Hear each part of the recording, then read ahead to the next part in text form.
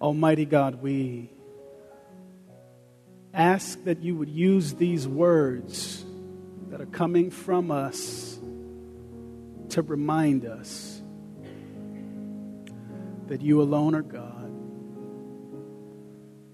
that you alone are holy, true, faithful, that you're present,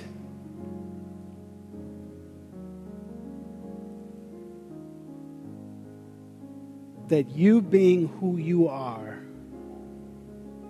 is not subject to life that changes, that turns, that twists in any way that doesn't make you always who you are. Remind us today that as the world changes, you continue to be a God who is more than enough.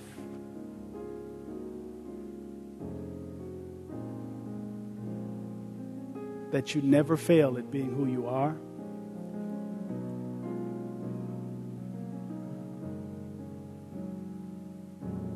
There is none like you, God.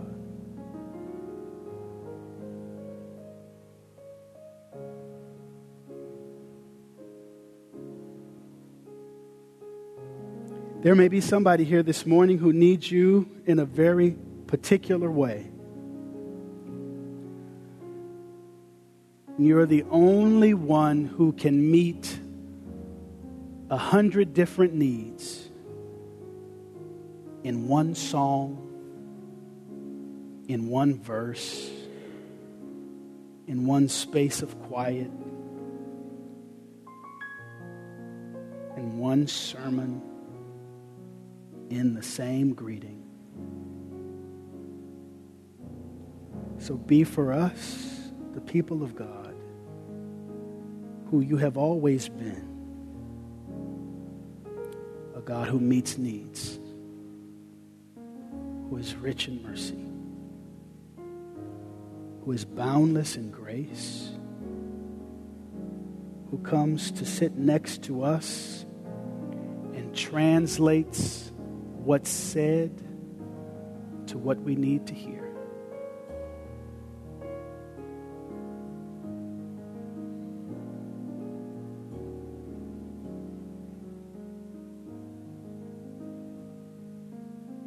We ask these things in the powerful name of Jesus. All God's people said amen.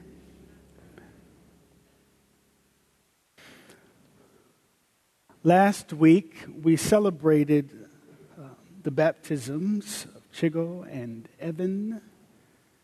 And next week, Pastor Peter is beginning a sermon series on the Holy Spirit. I think it's next week.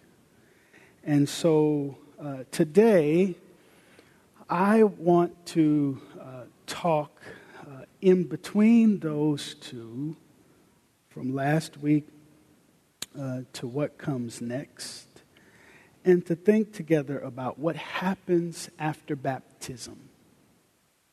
There are a lot of things that happen to the baptized, a lot of things that happen to the follower of Jesus, and I'm going to talk about two of them this morning. The first thing I'm going to talk about is a kind of immediate consequence of being baptized. And the second thing I'm going to talk about is one of the lifelong implications of being baptized. And so there's more to be said. There's more to sort of pay attention to when it comes to what it means for us to follow Jesus and to be baptized. There's a lot that comes with, as Pastor Peter said last week, identifying with the person of Christ, identifying with the work of Christ, and identifying with the community of Christ. I'm going to pull out two of them this morning. We're going to look at Matthew chapter 3 and Acts chapter 2. There probably isn't anything on the screens because I didn't send our PowerPoint folks anything, so don't be alarmed at that. I'm going to read these two passages. In fact, I'm going to ask for two people to read them. So anybody here have a preacher voice and you're comfortable reading? I'm going to ask two people to do that. I will pick you out because I know how you sound. So if you don't volunteer, I'll call on you. So I want two people. All right, stand up. Is that John? Stand. And can you find Matthew chapter 3? And you'll go from verses 13 to Matthew 4 and 1. And then I need one more volunteer with a preacher's voice, or you want to have a preacher's voice. And you stand up. Come on. All right, Lynn, thank you. Lynn, can you find Acts 2? And you'll read verses 41 and 42. Okay? So the first passage in Matthew 3, verses 13 to chapter 4, verse 1. And then after that, Lynn, Acts 2, verses 41 and 42. Hear the word of God.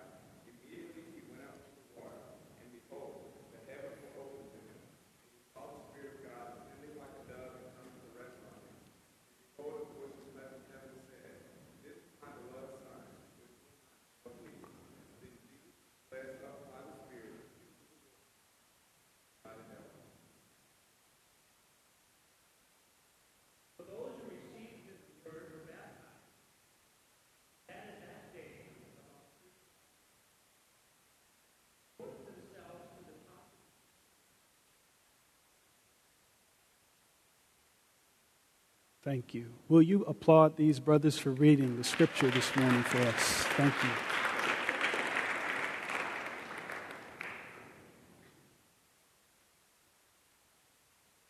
The first passage in Matthew has God present in every possible way. And one of the beautiful things about Jesus' baptism is that we see the presence of God the Father, we see the presence of the Son, and we see the presence of the Holy Spirit. Hear those words being read as I talk to you. See those words in front of you if your Bible is open. And remember that John is baptizing. Jesus comes to John and asks John to baptize him. This critical moment in Jesus' life. This transformative moment in the life of Jesus is his baptism, and John baptizes him. And after he comes up out of the water, God the Father speaks. The Holy Spirit is present in a metaphorical way like a dove. And the Son, Jesus, is standing in water. And God says that this is my Son whom I love. I am well pleased. And the scene, until you get to the next verse, is pretty beautiful. It's splendid. Here you have God the Father speaking words of affirmation about the Son and to the Son. Here you have the Holy Spirit being present in a very gentle way, talked about like a dove. And the same Spirit who is gentle guides Jesus into the wild. The same God who is present at this critical time, this time of celebration and righteousness and fulfillment of all things, the same God who causes God's person to come together in ravishing and beautiful ways, leads Jesus into the desert, into the wild, into the wilderness. So God is present at this wonderful time, and then God sends Jesus into a wild time. I think this is an immediate consequence of Jesus' baptism, and I think we should pay attention to Jesus' baptism and to what happens after his baptism for our sake this morning. Jesus is guided, he is led, he is lured, he is pulled into a place where he will be tempted.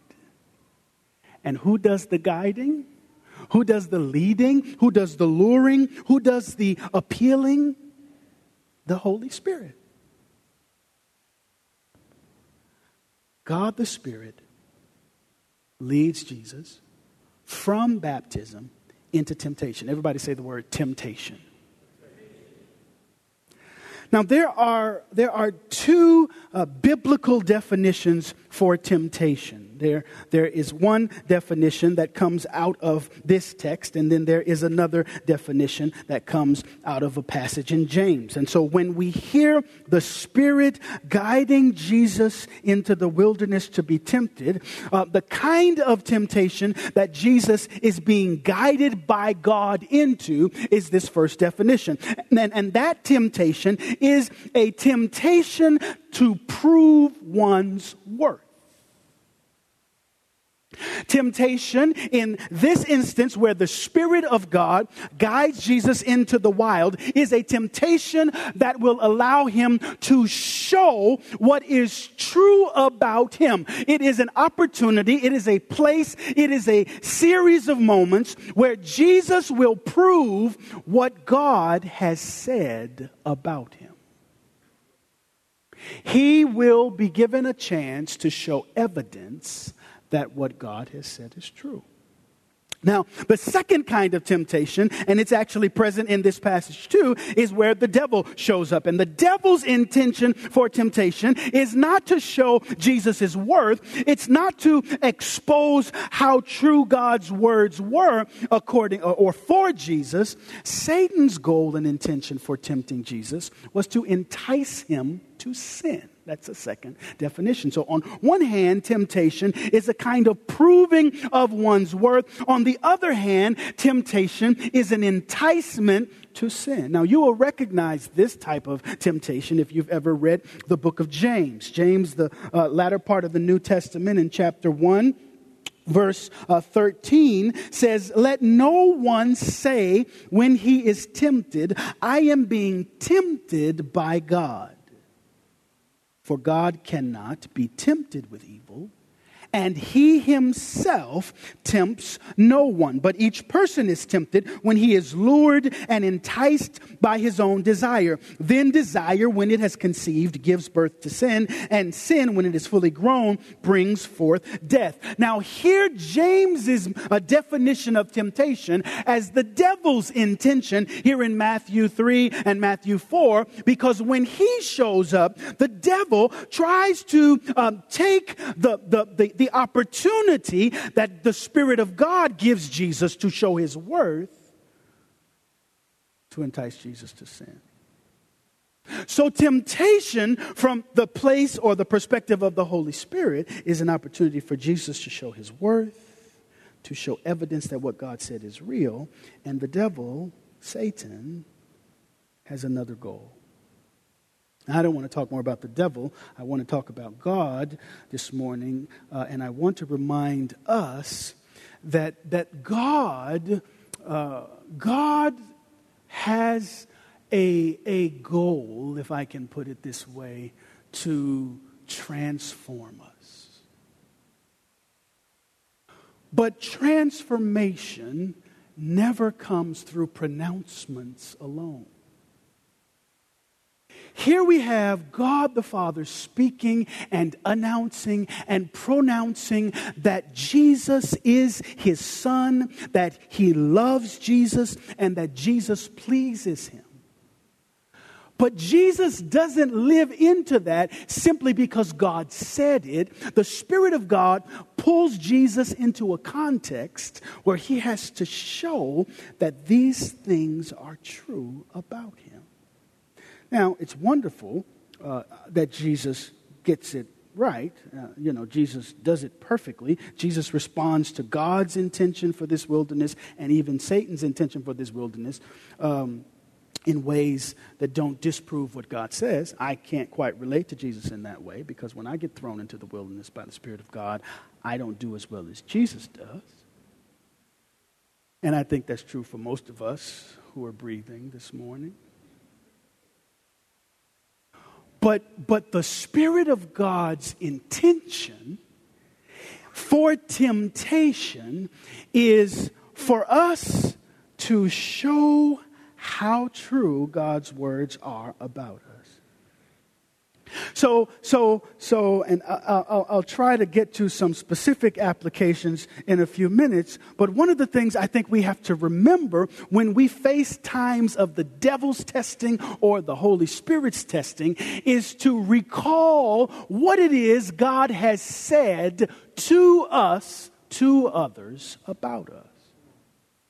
Now, if we're not used to remembering the words of God for us, before we go into the desert, we won't be able to remember the words of God about us once we get there.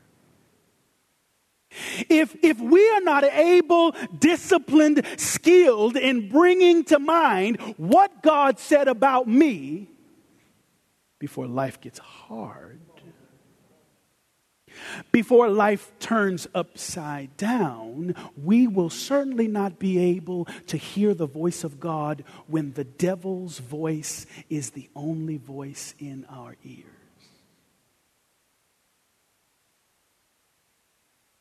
The fact of the matter is, we're in bad situations in our lives for one of two reasons. The first is because we made really stupid decisions.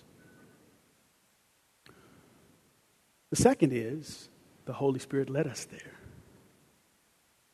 Either way, you're in a mess. I screwed up. You sent me here. Now, I could park for a minute on why God would do something like that, like why that's sensible in God, which I can't really do justice to, because in some kind of strange way, this is how God relates to God's self. In some kind of way, the Father, the Spirit, and the Son have figured out some way of relating to each other and inviting us into that relationship so that when God says something about God's self, it can be tested. And we're invited into God's life that way. That when God speaks something about you, when God says something about us, what God says is an invitation for the devil to give us an exam. So the first question for us to ponder is, what did God say to me before I got here? What were the words that the Spirit of God impressed upon me, that God gave me, that God gifted me? Because the words that God gave me are the only ways for me to be sustained in my future.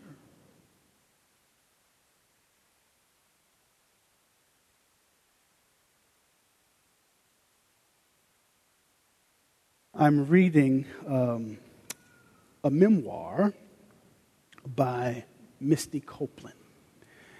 And when I brought this home from the library and put it on my desk, my wife looked at me.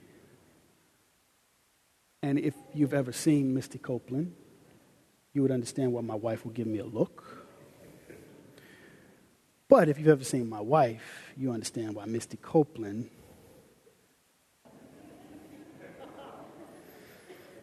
doesn't have a chance. So I'm reading Life in Motion, and in her memoir, Misty Copeland says that she found out early on that her life was meant to be lived on stage. She's a ballerina. If you don't know who she is, she's other things, but she's a ballerina. And she says that she understood in a very physical, memorable way that her life was meant to be on stage.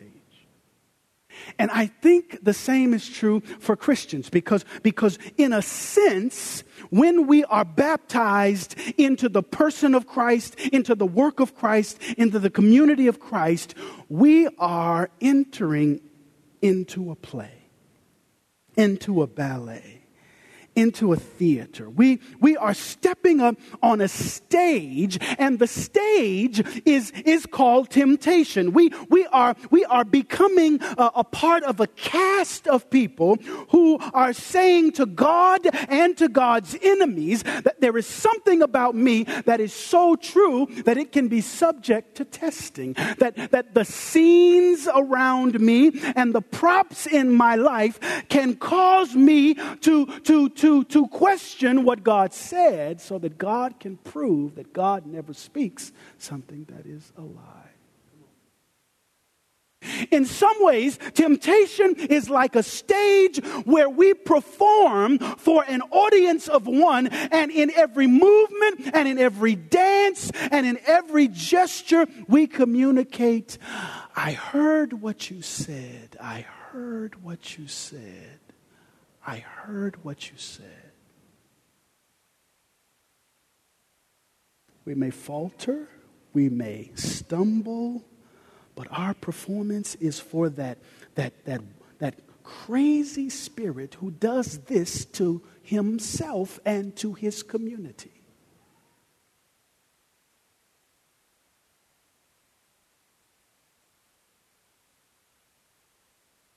When I think about Jesus' temptation, and then we'll go to Acts chapter 2, I'm thinking about Jesus and his identity being formed by the Word of God, by God saying, this is who Jesus is, this is my Son. Jesus' identity being formed on the one hand, and him going into the wild, and his identity that is being formed is now an identity that is being deepened.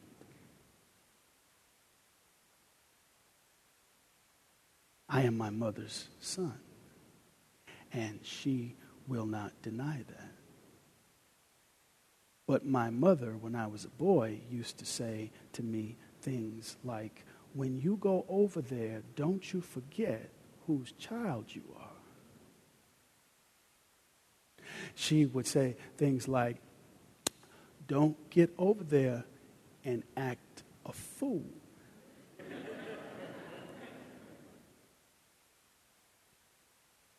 She would say, don't make me come where you are. Because it was my mother's way of doing two things at the same time, saying, you're mine, and don't you forget it. Your mine is identity formation. Don't you forget it. Is deepening that identity in me. I will always be her son. Will I always know it in every circumstance, especially when it gets crazy? An identity that's formed can never be deep if it goes untested. So I got to be a little bit of a fool when I leave my mama.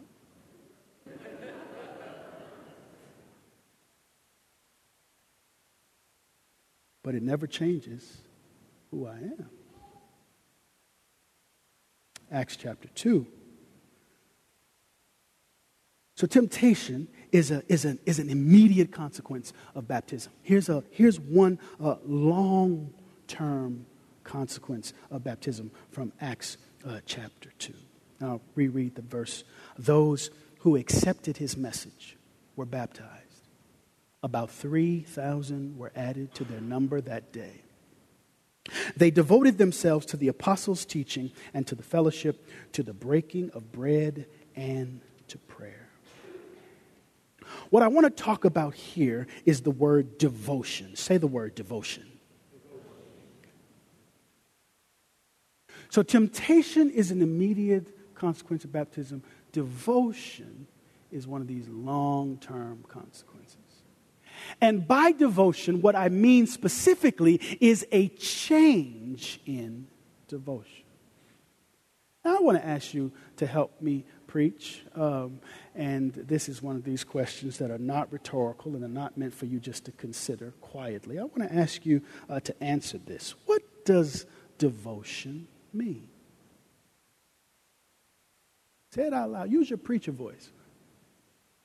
Obedience. What does it mean? Devotion. Commitment. Dedication. Some more. Others. What? Discipline. Okay. Don't be scared. Say it.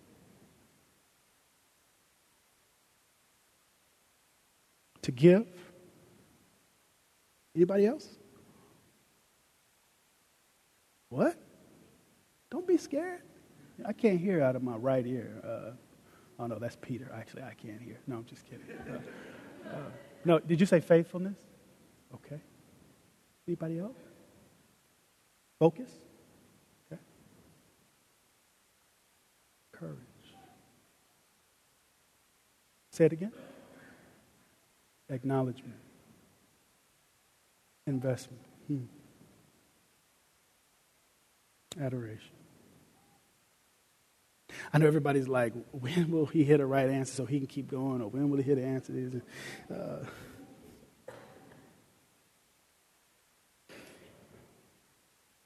Part of this mini sort of preaching exercise, your preaching is representing the diversity of what devotion can be. And one of the things that strikes me in Luke's account in Acts is that Luke is telling a corporate history. He is telling a people's history. He is not talking about an individualized story. He is talking about the people of God and the kinds of instances, events, and acts that make up that early part of God's people's history. And so when he talks about devotion, when he talks about this sort of all of the people who accepting this message devoted themselves to these things, he is not just talking about an individual or even a collection of individuals. He is naming a kind of group culture, a corporate culture. And the devotion, and he does use this word devotion. Of course, translations do different things with this word. But he's not just talking about agreement. He's not just talking about intellectual assent. He's not just talking about a cognitive kind of thing. He's not just even talking about particular acts or ethics. He's using a word that makes us think of love.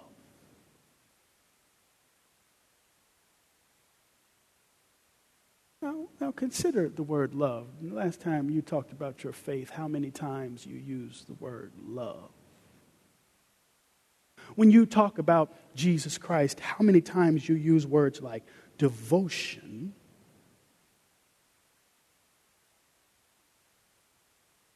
Luke does talk here about awe. Talks about adoration.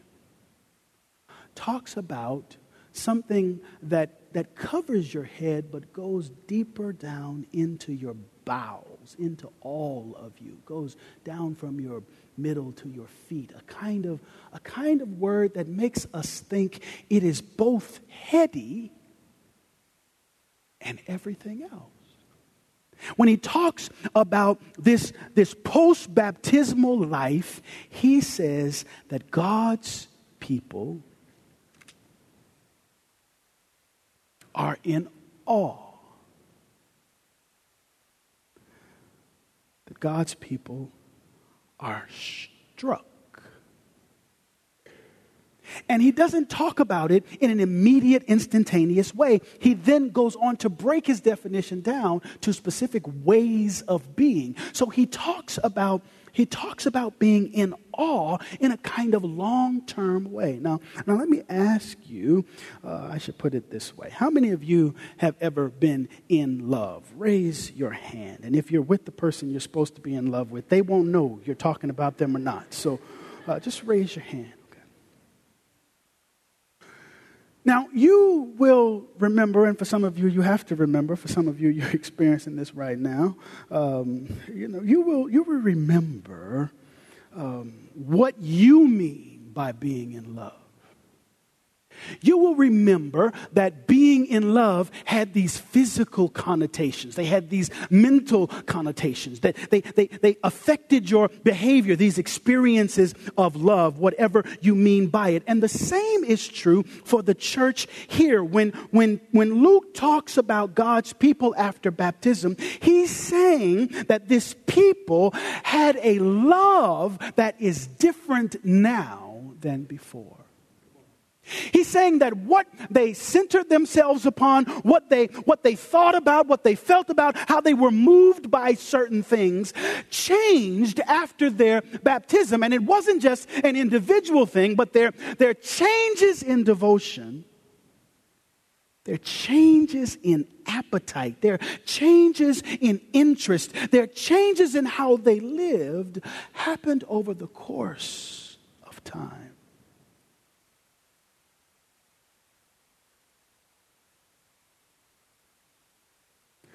When I prepare to preach, I think about where my life has been in the week or two before, and it tends to come out in sermons sometimes. And one of the things I was thinking about this week was how a hero of mine died on Easter Sunday, went to heaven on Easter Sunday.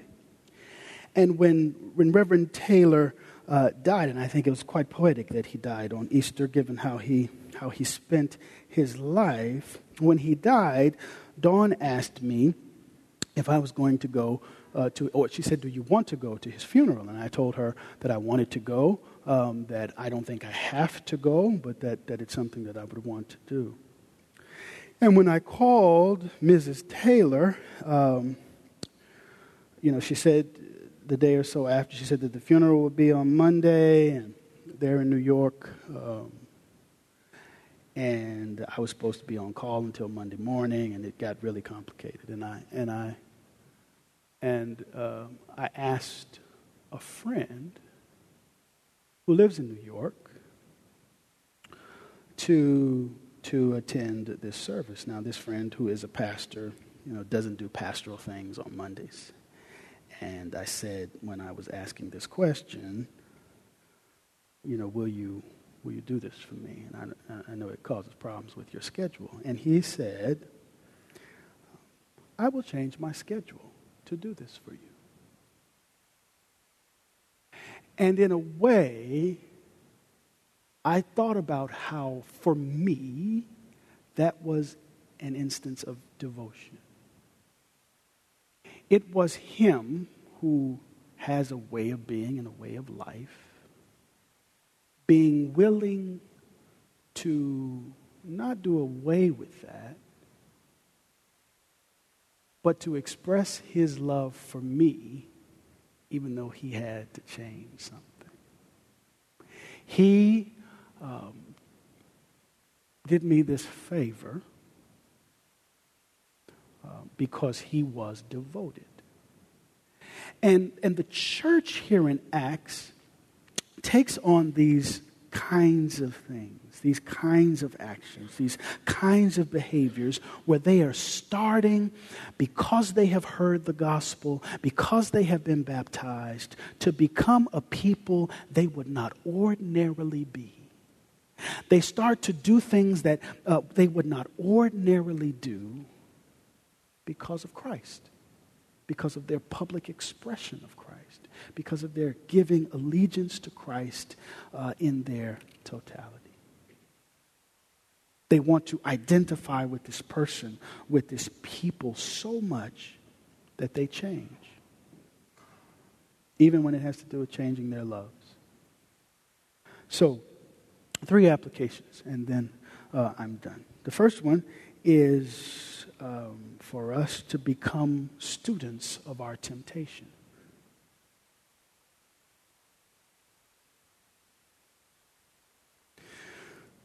If temptation is an opportunity for the Spirit of God to prove something about us, we need to know the end of this temptation. And part of how we learn the end of the temptation is going back to the beginning, and that is what God said. So how am I hearing the Word of God? What is God saying about me? And what do I need to learn in the wild? Now, this sounds pretty academic. It gets really practical. This is not confession, so I will not confess. But if you want me to confess, I'll do that privately. But I will use this as an example. There are certain people in the world who, when I see them coming, I clash with. And I know this person. Like, I can tell you all about him. And part of my temptation is when I see him or her coming, for me to recognize God has this person coming in my life so that I can look at them and figure out what it is I'm so moved by. And I don't mean moved in a good way. I mean moved in a bad way. And I have to be a student of my temptation to know either this is going to go here or this is going to go there. And I will always run into this person. This person will always be in my life in one form or another until I get over the temptation and prove that what God said about me has always been true. I still think I am not who God said. So when they show up and they actually echo these lies that the enemy promotes, I go right into it and get right on the stage and perform. Now, I'm learning because I know who the person is. I just am not the best student yet of knowing how to hear God's voice in that wilderness. So the first is for us to become students, for us to ask the questions like, what is it that God has said about me? What is it that I've often heard God speaking about me? And even though the circumstances of my life have changed, this continues to stay. Every time God runs his mouth, he says this about me. How can I pay attention to that? Who can I tell this to so that they can share this with me when I get into the mess? The second thing I think we can do is become involved in increasingly deep friendships.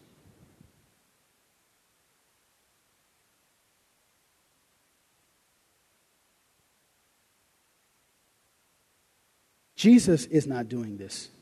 But the church in Acts is doing this here in the passage, where the church is gathering together and developing friendships. And I like the language of friendships. You may use the word community. Maybe it's the same. Relationship, whatever. Maybe it's the same. But getting involved in increasingly powerful friendships is one application for dealing with our temptations and for changing our devotion. The beautiful thing that is not true about Jesus, that is true about us, is Jesus faced his temptations alone. We don't. We never go into the wild, even when God sends us there, by ourselves. I suppose you could, if you get me into a sort of Trinitarian corner, I would say that Jesus wasn't even there by himself. So, I guess that's fine.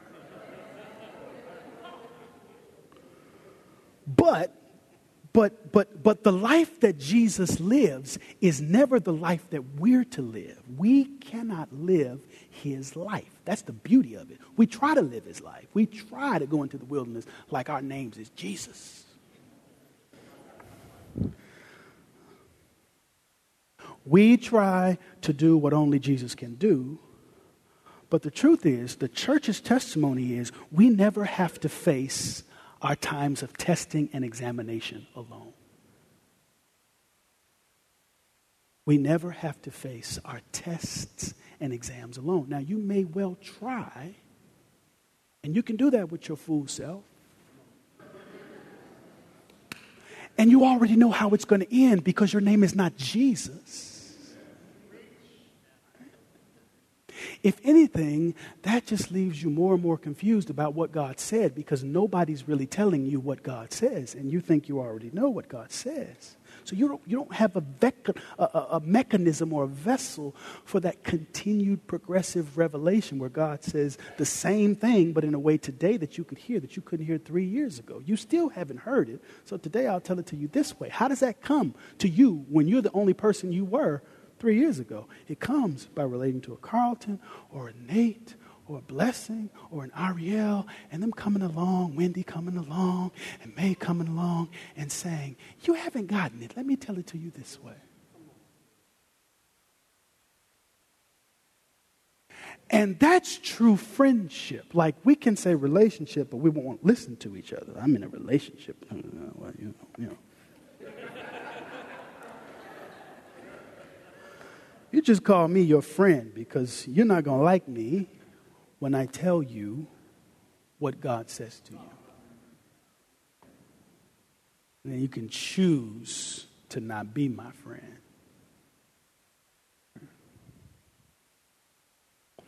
If you're sitting next to somebody, ask them, say, will you be my friend? Come, no, do it, people, do it. Do it. I know, this kind of sounds like Mr. Rogers.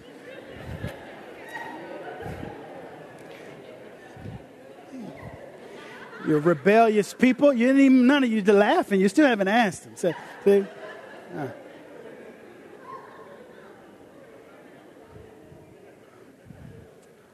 This is where this gets me in trouble in my house because, I don't use the same kind of words Pastor Peter would use, So sometimes he says this stuff in the church, and he talks about best friend. His wife is his best friend. And I tell my wife, I say, don't you expect me to say that. My last name ain't home. No, No. And here's the thing. I'm glad you laughed. She wouldn't laugh. She would, we are not in a violent relationship. But, sometimes when I say stuff, you wouldn't necessarily know it the way she looks at me. You crazy.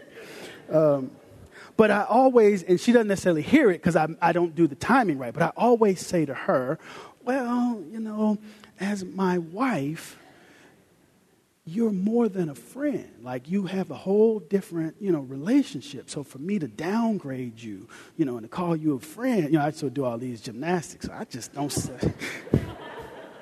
Trying to recover, but it's too late. It's too late. But when I asked you, and you didn't do this, you disobedient, rebellious people, when I asked you to ask your neighbor to be your friend, what you were asking them, if you did and you didn't and you still can, you were asking them to be a part of God's life for you. You were asking them to be a part of not just the forming where I get to say I'm a part of New Community, but the deepening where you go through the temptation together. Where you don't just show up and say, oh yeah, those are my people.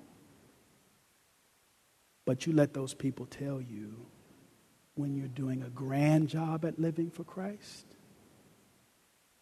and when you're still not praying, when you're still not submitted to the apostles' teaching, when you're still not breaking bread. Those friends, and again, you can say community, you can say what you want, but those folks become the means that God uses to pull you deeper. Finally, what's the first thing I said?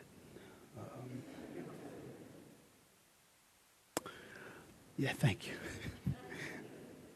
Become a student of your temptation. Be a part of increasingly deep friendships. Be willing to fall I don't like that. Be willing to choose a different love. You chose to be baptized, and you also choose to live the baptized life. And in a sense, loving Jesus is a choice. It is a series of choices. It is a daily choice. It is a long-term life choice that you make or that you don't make. So, we used to, when I was growing up, we used to ask people, do you want to follow Jesus? And it was sort of this, do you want to get saved? It was this sort of one-time thing that we focused on. And in a sense, we have to keep calling each other to this same decision, this same choice to keep loving, to keep changing our devotions, because we get attracted to all kind of things.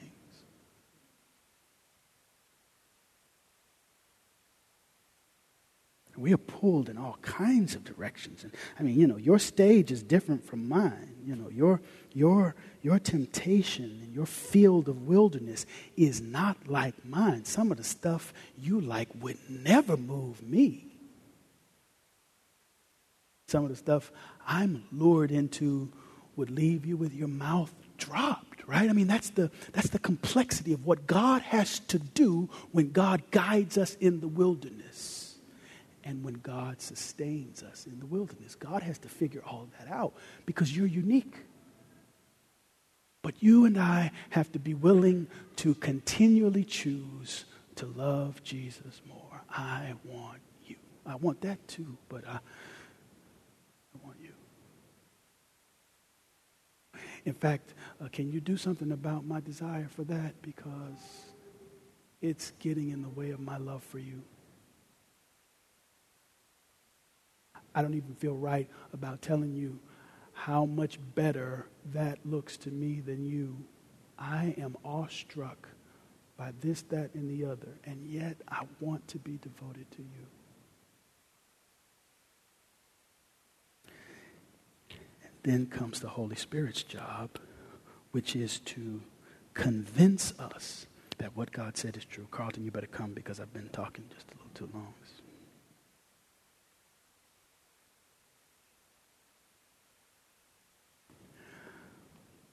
So, for about 30 seconds, just hear with nothing else being said, no keys, and then we'll move from there. What else God wants to say to you?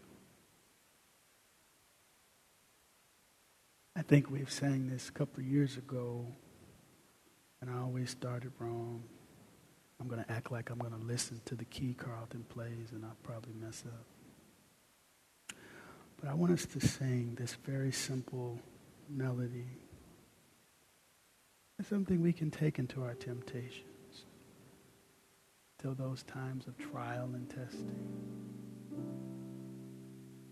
It's a psalm. It's be still and know that I am God. And then there are other words you can use, but say that. Say, be still and know that I am God.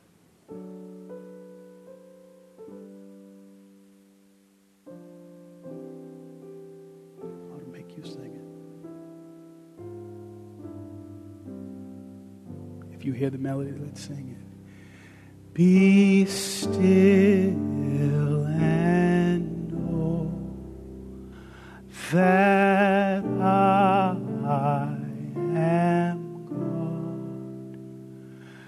Be still and know that I am God. Be still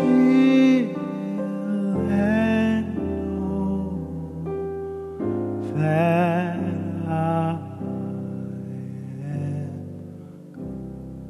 Now that was easy. You do it. Come on. Be still and Tim, report for Duke. That I am, just drag it. Be still and know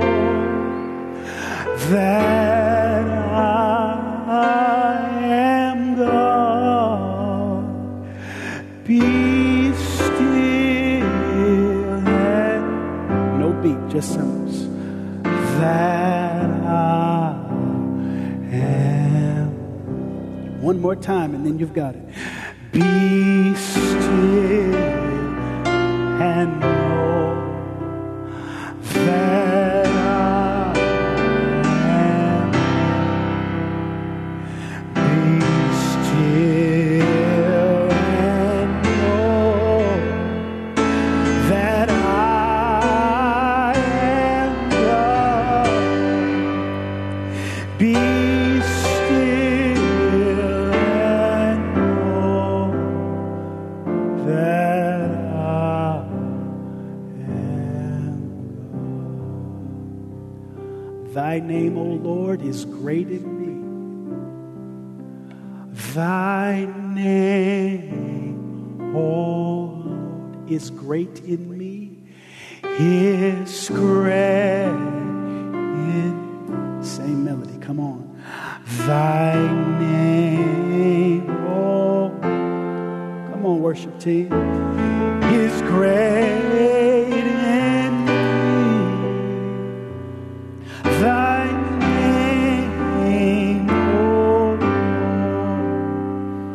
is great in, same thing, thy name, thy name, oh, thank you.